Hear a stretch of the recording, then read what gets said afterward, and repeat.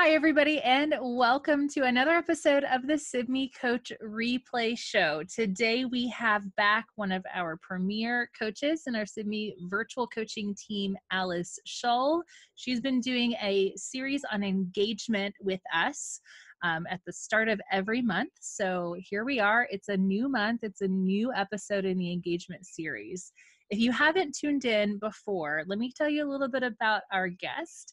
Alice, in addition to coaching for Sibme, she also mentors principals on site in Massachusetts. She's a coach's mentor in training, or she coaches mentors in training, during their year-long internship to become nationally certified mentors. She was a teacher and a principal for 42 years. And in addition to all of her passion in education, she loves to travel, which is a little limited right now. Another life. Yeah, right. In another life, way back in the day. Yeah, at least a month ago. Yeah, that's right. Especially ski. So in addition to traveling, you like to hit the slopes. So welcome, Allison. It's like the quarantine edition of our engagement series. Everyone's doing a quarantine edition. So welcome. Right. Thank you very much. I am glad to be here and talk with you today.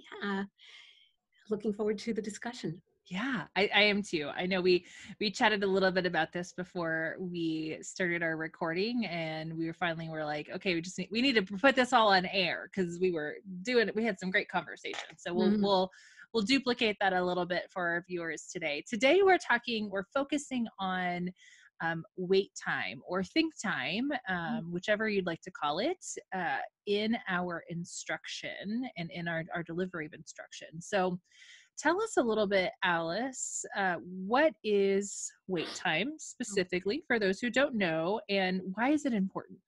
Okay, I will. And I'm going to start off with the fact that we are living in a new normal in terms of how we're dealing with remote learning. And this wait time that we talk about usually when we're working with classes in real time is also incredibly effective when we're working with classes remotely. So it's kind of another layer to think about as we talk about what it is and how we can use it and how it can be used in our remote learning situations as well. Right. So wait time is the time between the time the teacher asks the question and the time the student answers it. And it's another, I use this word, but it is a buzzword. We've all heard of it. We all know about it, but being intentional about using it and breaking it down and thinking about it is an entirely different situation. Right. And so the interesting thing, if we were to observe in a lot of classrooms or even look at video of classrooms, is that the amount of time between the question the teacher asks and the answer of a student is generally less than a second. And so what that means is the teacher is moving along very quickly. And if we want to think about what ways we can use wait time in relationship to our questioning and what that might do to enhance the learning and engagement, we can really become more intentional about how to use it. Yeah. I mean, gosh, a second. That's crazy to think about for those kids who need a little bit more processing, or for me, I had chronic ear infections when I was younger, and I now and did when I was in school have a little bit of a hearing deficit on my right side. And so sometimes processing, the auditory takes me a second. It takes a second for it to register. And so my hand would not even be going up. I wouldn't even be offering anything in a second. But you're right. That's absolutely what we see. So tell us a little bit about, and we see implications for this. I know we talked briefly about wait time with cold call in our last episode, but what is the research reported in regards to effective wait time and what that does? I'll be happy to. First of all, just a little more of a definition is that the questions, when we think about using wait time, you might think about a very long time, like minutes, and it sometimes feels like minutes to the teacher because there's this ask question, but it's actually, research shows that for a recall question, a simple recall question, the teacher should wait 1 to 3 months. For a computation type question or something similar to that, 4 to 6 seconds. And for insight questions, 6 to 10, and I'll also talk about that a little later, what Doug Lamothe says about a special kind of thinking even longer than that and waiting a little bit longer than that in terms of numbers of seconds. So the research, getting back to that, is research that comes out of the 70s by a woman whose name is Mary Budrow. And she did a lot of research on wait time, and she, along with a lot of people who followed her, did even more research, and they've all come up with very similar results. And here they are. Here's the results. First of all, if wait time is used intentionally and appropriately, the number of students responding increased. Okay. The number of students not responding, of course, decreased. The number of students using evidence for inferences increased. The number of student interactions, if it's an interactive sort of lesson, increased. Test scores evidently improved, achievement test scores. And here's what I think is the best part of all, is that students who are identified as not as able, let's say they have a learning disability or some sort of issue which, as you were expressing, means that it takes you a little longer to process, those folks increased in terms of the amount of participation. So in a sense, if we go back to the tier model and tier 2 and tier 3, it's like an automatic scaffolding for kids who are in tier 2 and tier 3. Right. Well, and one of the other pieces, and I can't remember if you said this or not, but the questions increase. And so when I used to train on this and talk about wait time, that was one of the things I would always, when I was working with the new teacher candidates, we would ask, why would it be important for student questions to increase? Why is that a pro? And really, if your students are asking questions, they're engaged, they are thinking, they are really, that's going to help give you more formative data to be able to identify where there might be holes in that understanding, so you can be more responsive. So, that's one of my favorites as well, in addition to our students who are struggling and typically need the tier 2, tier 3, we also have more questions coming out, which if they're asking questions, it's probably also something that one of my students who maybe is less vocal might be thinking as well. So we want those student questions. Exactly. And actually, that's a perfect segue into a quote that I wanted to share by another researcher, Melissa Kelly. And it's this: the wait time, she feels, gave students a chance to take more risks. And that asking of questions and all the things that you're describing is exactly what would take place. And she wrote, exploration and inquiry requires students to put together ideas in new ways, to try out new thoughts, to take risks. For that, they not only need time, but they also need to have a feeling of being safe.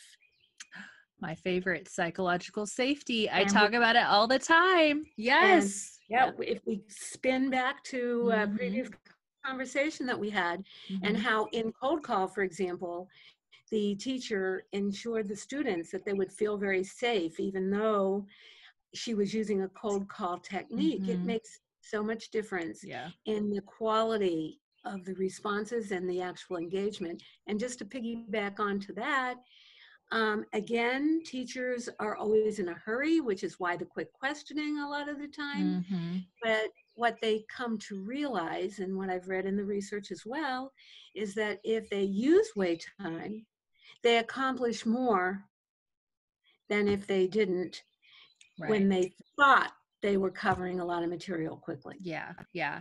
You know, and I have an example of that. And this was what, and I know we're going to talk about assessing engagement in the next episode, but one of the things that I did with the teacher, she had really good questioning. And she had students who were very compliant. They were engaged, probably more on the compliant side of engagement than authentic engagement. But one of the things that we worked on together was wait time, because she would ask a question and then within seconds, she would not necessarily call on a student. Sometimes she did a little bit of a cold call, but without the useful wait time within that.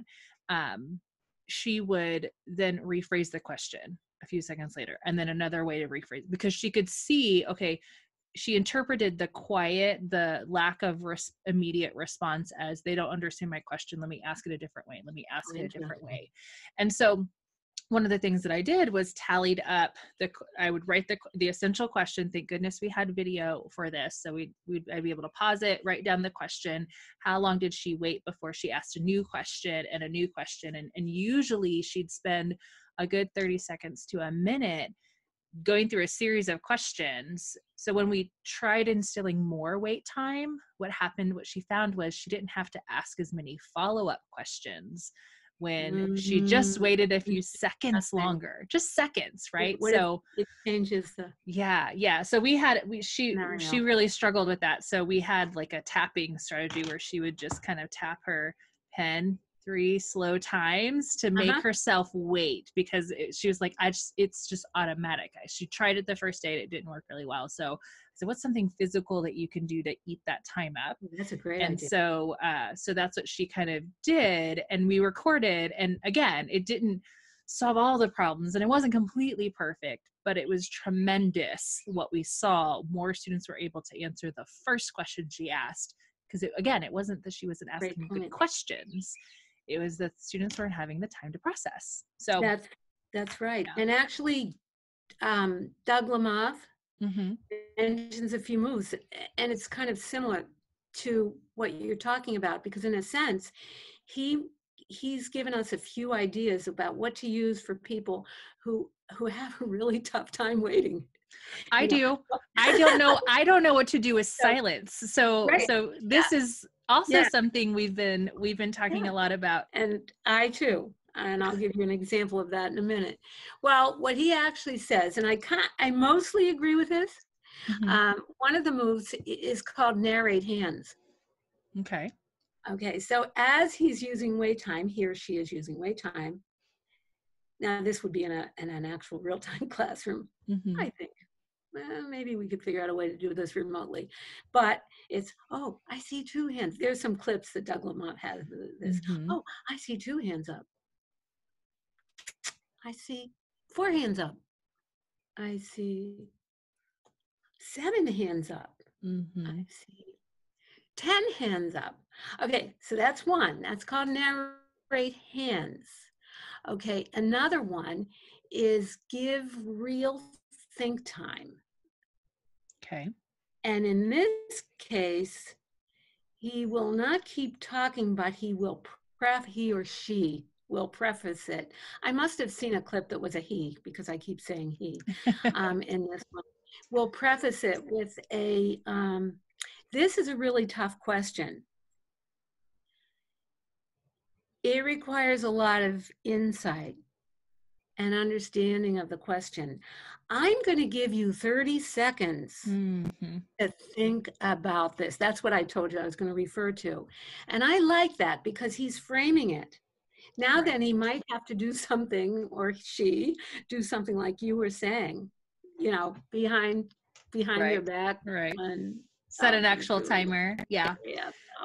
Or set a timer or something. But that's I like that technique. That one I particularly like. That's the one that I got from one of my colleagues, TJ. He said, you know, one of the things that I do is I'll say, I'm going to give you a minute to process this, and I'd love to hear your thoughts.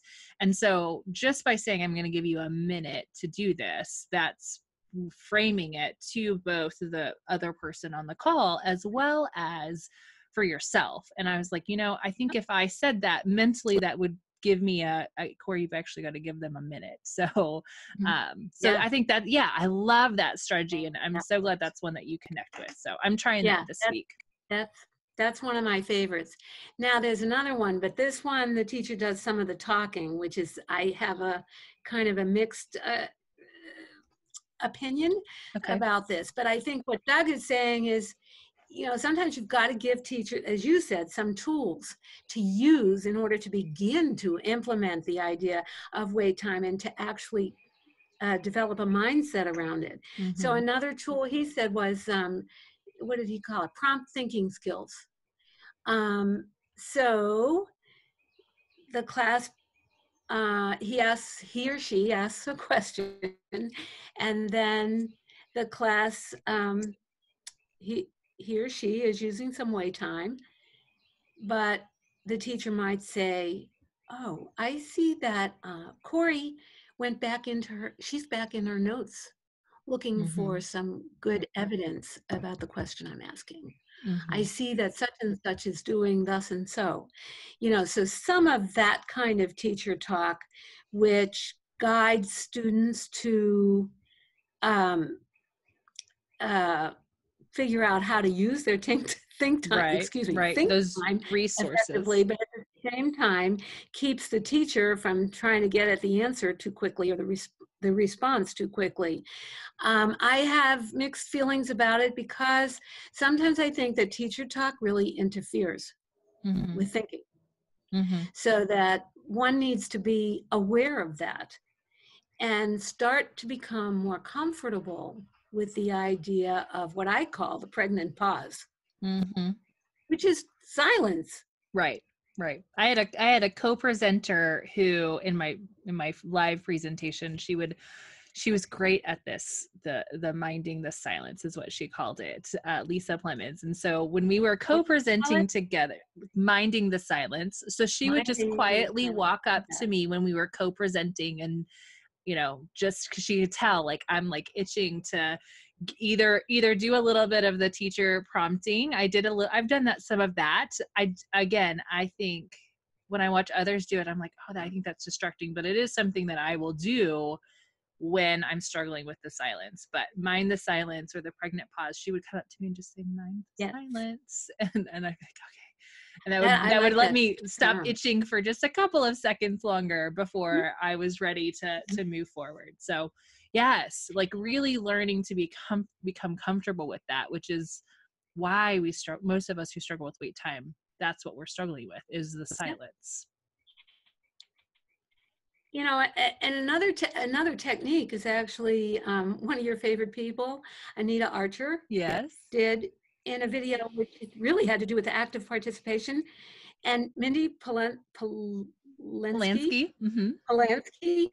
in one of your coach replays mentioned this particular technique. And Anita Archer does do a lot of framing and discussing and moving, you know, around the classroom and so forth. And there are so many pieces that you can pick up that are very powerful. But what this particular piece was her simply, I have to get back a bit, teaching the children, wait. She puts her hands up in the air in the video, think. And then at a certain, so, okay, she's stopped, silence. The kids have stopped, silence. And then she goes, and then they respond. So she asks a question, wait, think. Anything that helps that is a way to get at the wait time piece, which is just very important for all the reasons that we've already talked about. That physical prompt, whatever it might be, whatever works, to help your students know, because sometimes even one of the distractors of wait time is all the kids going, ooh, ooh, ooh, with their hands up, right? And then I can't think with all of that noise, or, so-and-so, they're going to be called on. I'm not even going to raise my hand. So that's another one of the strategies with Anita Archer that I liked was it's kind of hold your hands, hold your symbols that you're ready. Just think, just sit there, don't move. And now we either do a choral response, or we can raise our hand, or we turn and talk to our partner, but it definitely helps you honor the think time. So exactly. And actually it was in this clip that earlier she said, I am going to tell you that you are not going to raise your hands. Yes. Unless I tell you to raise your hand. It was so raise your hand. Her. Yes. Oh gosh, she's my favorite. You just, expressing it perfectly. Yeah. Perfectly. Yeah. So, all of these kinds of things are effective. And we need to use what helps us make it happen. And here's where I would like to roll back to the remote learning piece. Right. And share a bit of a personal experience with you, if I may, or with you all, which is that I facilitate a chat among all the administrators in my cohort who are mentors in training for the principal certification program.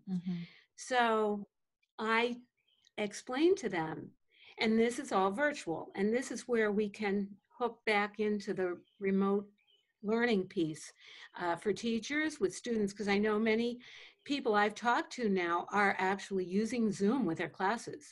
So we use Zoom. And I explained to them, and it was it was just about a month ago that I reiterated this because I had been planning this session, and so I wanted to refresh on all the pieces of wait time, think time, which, by the way, I think is a really good thing to do because we know about it, we know all about it, but we need to refresh ourselves so that we can be very intentional about it. So I explained this to my group. I told them what I was working on for the coach replay, and I said, so it resensitized me to the importance of wait time and how it works. And they actually, when I explained, I said, I often during our chats will say to you, I'm going to use wait time. I'm looking at all the little boxes on the screen, and then there's the pregnant pause, and I'm like, and then I'll do something which I'm not supposed to do, like say, I'm using wait time. Right. But the other side of it is I did really explain it to them in the whys. And then they started actually commenting on what their experience had been with it, with teachers and among themselves in staff meetings. And they really got into the essence of wait time. And I have to say, it was probably the best wait time I had ever done, because I brought them so tightly into the loop of what it really was, deep in the why it's so important, that when the conversation started, I just asked a question and they interacted. They did all the kinds of things that one would want to have happen. Right. The goal of using it effectively. Well, and I think that reinforces the power of when we share as teachers in our classroom, or as coaches, or as instructional leaders with those who we are facilitating the learning of, or the conversation with, why we're doing what we're doing, right? And I would tell my students that as well. Like so I'm a former psychology major, and so I loved bringing in neuroscience around learning to my students, especially my students with disabilities, to help them partly self-advocate, but for them to know why it was important that we kept our hands down. Why I asked you to keep your hands on your desk until I, say go, or I give you the signal to raise your hand or turn with your partner, because we want to make sure that we're honoring our think time. And I think that really helps them then to just say, here's what and that's what I love about Anita Archer is she explains that to the individuals in her videos for the teacher's sake and for the student's sake. So, so I think when we think about online learning, if you're in a live call, if you're facilitating like a Zoom meeting or Google Hangouts, whatever that live thing might be, I always give the option to unmute the microphone and let people share their responses. But I also, especially in larger groups, make sure that everyone knows how to use that chat feature. So they can respond via chat. They can write it down. And then maybe I'll say, I'm going to wait about 30 seconds and then I'm going to repost this question in the chat. And I'd like everyone to take a moment to respond. And then we're going to pick one or two of those to talk about with everybody, right? So you can see everybody's active participation because they're all putting a response in the chat, and it's still honoring some time for them to process, reinforcing for those who maybe don't quite get it. Yeah. So it's that writing piece. Making sure students have their cameras on if they have the camera capability so that you can see, engage when that wait time, is enough for them. So you can see the thinking.